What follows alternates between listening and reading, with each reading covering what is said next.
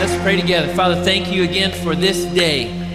The last few moments here in a beautiful place, in a place that you've brought us, that you've taught us so much. You've ministered to our hearts. You've rescued many of us. You've broken through some of the wounds of our heart and our obstacles and brought us closer to you this week. We are just a people full of gratitude today, of thankfulness for how good you are. We have seen you, even though you are an invisible God and you can't be contained anywhere. We have seen you because we have seen you walk among us. We see and sense and feel your fingerprints and your touch and your gentle whispers among us this week. We've seen you, the invisible God, and we thank you for being so good. We say we love you. Speak to us now in these last few moments we have together. We give you all the glory. It's all for you, all because of you, and it's all to you. You hold everything together. We pray in Jesus' name. Amen. Amen. Have a seat. I got to tell you, I was in a place much like this a long time ago, but I was on the other side of the world, and I had just had an experience like you. We had spent a week in ministry, and unfortunately, my love for food got me in trouble. I love food. I love all kinds of food. I'll try anything. I ate food off the street in India, even when people told me not to, and it was the best food I've ever had, all right? I did get sick, but that's nonetheless. In this specific place, we were eating in a kind of old school building, and one day they brought food in wheelbarrows. I'm not joking. I'm not exaggerating, okay? 3 wheelbarrows. One had a cabbage-looking thing, and I tried that. It was great. I had another one that looked like big, white, fluffy mashed potatoes, but it was made out of corn. And the third one was some sort of meat, and all I know is it had bones sticking up everywhere. I have no idea what it was, but it was really tasty. Couple of days later, my body started hating me, okay?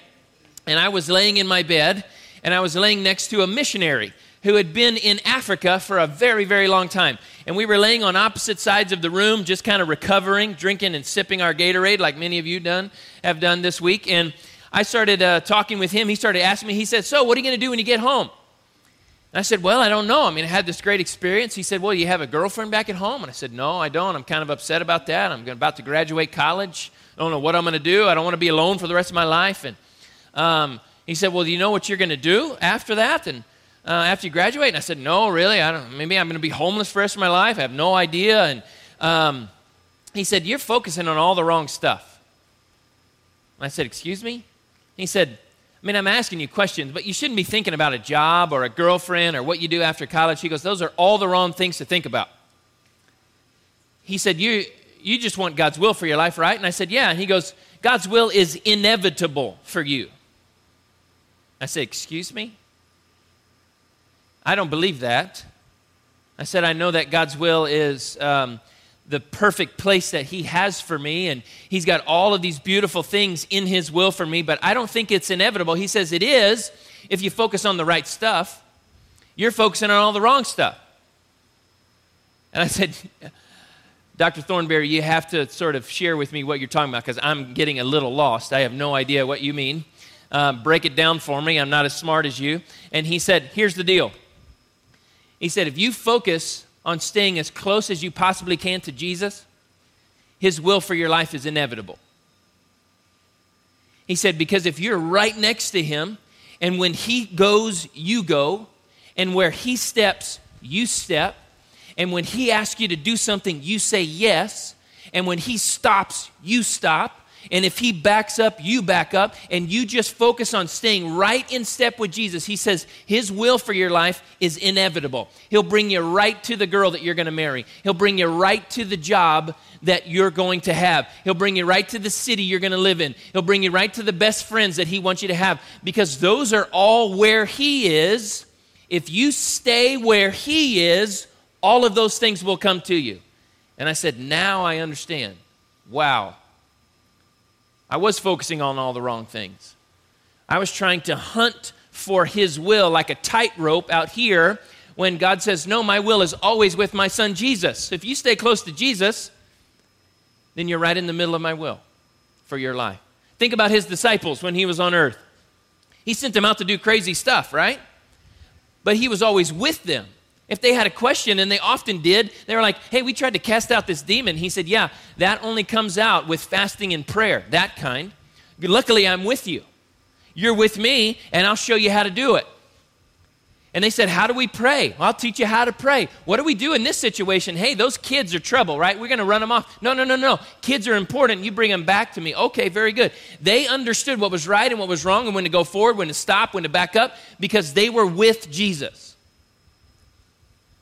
The last letter that we're going to look at just extremely briefly today, the last of the 7 churches, that's what God is trying to communicate to them. That your best place and God's will for your life, every one of you in here, is inevitable if you focus on staying arm in arm with Jesus, linked to him the whole rest of your life. If that is your focus, you don't have to worry about your job or your husband or your wife or the college that you'll go to or the city that you'll live in, because it will come to you, right? As you stay close to Jesus, because that's where his will is. Can I show you that? In the letter to Laodicea, strange name, great letter. Let's read it in chapter 3, verse 14. It says this, to the angel of the church in Laodicea, write, the Amen, the faithful and true witness, the beginning of the creation of God, says this. Isn't that beautiful? He says that in the beginning there was only one thing, and that was Jesus Christ. And everything that is created is through him. He's the uncreated one. He's the beginning. There is no beginning to God. There was nothing before him. And so everything, he is the beginning of all things that are created. This is the one speaking. He says, I know your deeds, that you're neither hot nor cold. You ever taken one of those showers? It's not very comfortable, right? End of a long day in an air-conditioned environment, we want a hot shower. At the end of a long day here at Camp Eagle, we may want a cold shower. But the worst is right there in between. It's like, I would have rather gone without, okay? He said, I know your deeds, that you are neither hot nor cold. I wish that you were cold or hot. So because you are lukewarm and neither cold nor hot, I will spit you out of my mouth. Because you say, I am rich and have become wealthy, and I have need of nothing. I wonder if that's us. I live in the woodlands, the land of plenty, okay? Some of you live around the Memorial area, the woodlands of the South, right? And you walk around and you can live very, very comfortable lives, driving on Memorial and right there, and you can shop for everything you ever wanted and have everything you ever needed. Man, the woodlands is a bubble. That's the way you speak of it. We don't ever have to leave. In fact, when we leave, we protect ourselves. We put on an extra coat because we don't know what's out there, okay? We can do everything we ever wanted to do. Have the nicest clothes and the nicest homes and the nicest food of everything right in the woodlands. And there are many of us who believe, I need nothing. I make enough money. Those of us in our church and my church that are executives in oil businesses and et cetera and sold their companies, and I have enough money to last my great-grandchildren the rest of their life. I have need of nothing. And Jesus is writing to this church, and like he may be writing to you and I. You think you need nothing, but you're wrong. But you're wrong. And you do not know that you are wretched and miserable and poor and blind and naked. I advise you to buy from me gold refined by fire so that you may become rich. That says all of the things that you need really are from me. They're the things that only I can give you, not the things that you can get in the world. And white garments so that you may clothe yourself. Those only come in the book of Revelation from God himself. The ones that are clothed in white garments are the elders around the throne, the believers that come back with Jesus at his return. Those are only from God. He says, you can get these things only from me. And that the shame of your nakedness will not be revealed, and eye salve to anoint your eyes that you may see. He says, you think you can see, you can't. Your eyes need to be open, and only I can do that. Those whom I love, I reprove and discipline. You need to hear that today. If you're a son and a daughter of Jesus, adopted into his family, the scriptures never speak of any idea of unadoption. He never orphans his children. God never forsakes or leaves us. And so if you are a believer here today, and you are a son and daughter of the Father God. He loves you. He loves you furiously, and he will discipline you if you get out of line, like a good father should. That's a good sign that you're a son or a daughter. It's a good sign that you need to snap back in and you need to get much, much closer to Jesus. Those whom I love, I discipline and reprove. Therefore, be zealous and repent. That's the word that's in almost every letter of these 7. Change your life, change your mind, and repent. Now look at verse 20. You probably recognize this. Behold, I stand at the door and knock. If anyone hears my voice and opens the door, I will come into him and dine with him and he with me. Many of us have heard that when we present the gospel to people. And it's a fitting verse to share the gospel with somebody. But written to the church of Laodicea, it's not a gospel presentation verse. It is a verse wanting intimate fellowship with you. And who's requesting it? Look at that verse. Look at verse 20. Think about it with me. Last thing I'm going to ask you to think about, okay? Think about who's asking and what he's asking. Who's knocking on the door? Jesus. Whose door is he knocking on? Every individual in the church at Laodicea and every believer since then. That means your door, the door of your life, the door of your heart. And what does he want to do? He wants to come in and hang out with you. He wants to come in and eat with you. That's the most intimate thing that you can do. Friendly, as a friend of friend in the ancient Near East, to have a meal together. He says, I want intimate fellowship with you because that's where you realize the inevitability of my will for your life. My best for you comes when you're close to me. My best for you comes when I'm close to you and you're close to me. So for you Christians in our group today, if you're a Christian for 24 hours or a couple hours or a couple of days or many years, you need to hear from me and you need to hear from God's word that intimacy with Jesus is the most important thing for the rest of your life. It will guide the rest of your life. It will make sure that God's will is a part of what you experience. That becomes about obedience. That becomes about discipline. It becomes about all these words that we hate. Okay? All these words that we don't like to talk about. But you realize that you're going back to a place today on a bus. And you're going back to a family and back to friends, many of you, and back to siblings and back to stepmoms and stepdads who haven't been to Camp Eagle. The best that they can see are these great pictures and the blog descriptions that this staff has been trying to send them. They haven't been here. They haven't been in our sessions. They haven't worshiped like we did. They didn't walk to the top of the mountain. They didn't see the stars. They didn't see these images that we saw from God's hand and the creativity that He had. They had none of this experience, right? And so tell me, what's in danger of happening when you go back? After such a great experience with God. Not with each other. It's not a Camp Eagle thing. It's not a Scott or Roger or Jerome thing. It's not even a Tallowood thing. It's supposed to be about Jesus, and we've experienced Jesus, and we're going to go back to a bunch of people who haven't had the same experience. What's in danger of happening?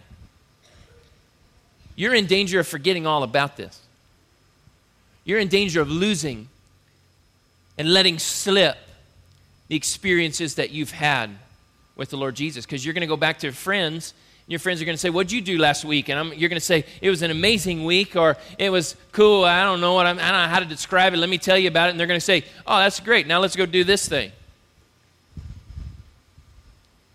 And you're going to be with people who weren't here. What is the answer to that? The answer is not to stay close to Camp Tallowood. The answer is not to wash this blue shirt every night so you can wear it the next day. The answer is not for you to carry around a water bottle so you feel like you're at Camp Tallowood, right?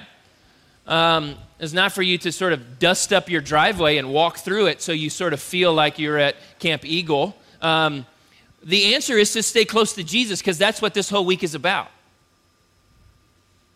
The answer is to fight to be intimate with Jesus, because He is knocking on the door of your heart. And he wants to come in and he wants to hang out with you and eat with you and fellowship with you every moment of every day. That's not something you have to convince him to do. Oh, please, Jesus, would you come and be with me? He is begging to be with you.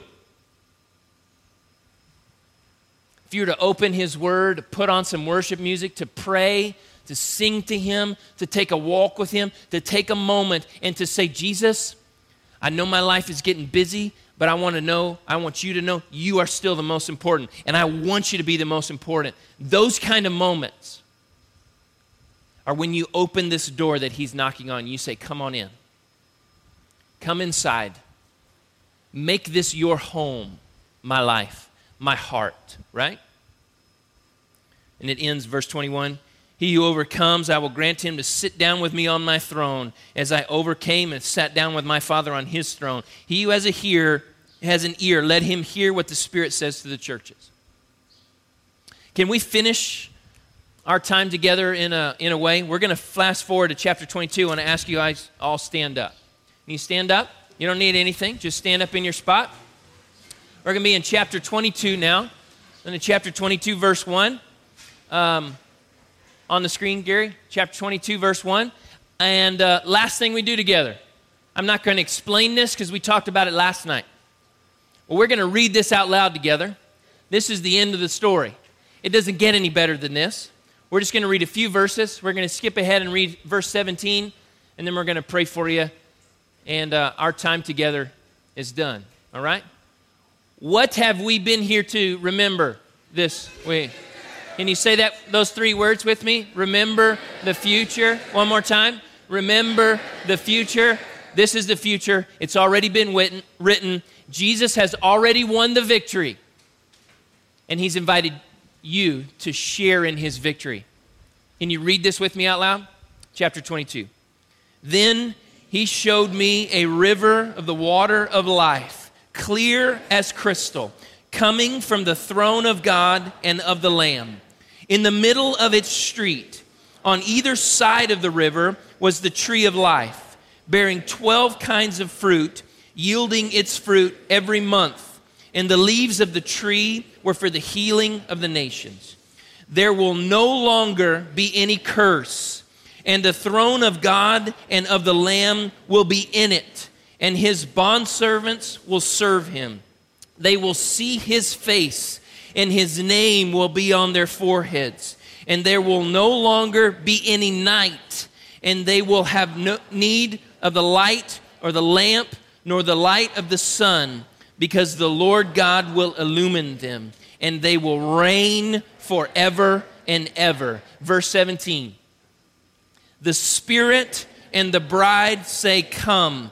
And let the one who hears say, come. And let the one who is thirsty come. Let the one who wishes to take the water of life without cost. Let me pray for you. Father, thank you. Thank you. Thank you. We all thank you. Our hearts rise up in gratitude to you for being so good, for writing the end of the story, for already winning the victory, for telling us and encouraging us moment by moment, time and time again, that all you want from us is our best, and our best is to be with you, to be obedient, to follow you.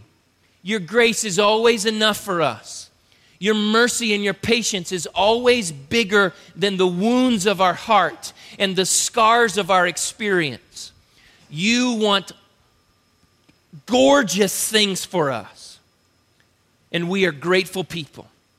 We are your sons and daughters. We love you. We say we love you. We thank you. We want to continue to respond to you not only this day, but every day. And we want to finish this time together in just one last expression of our worship of you.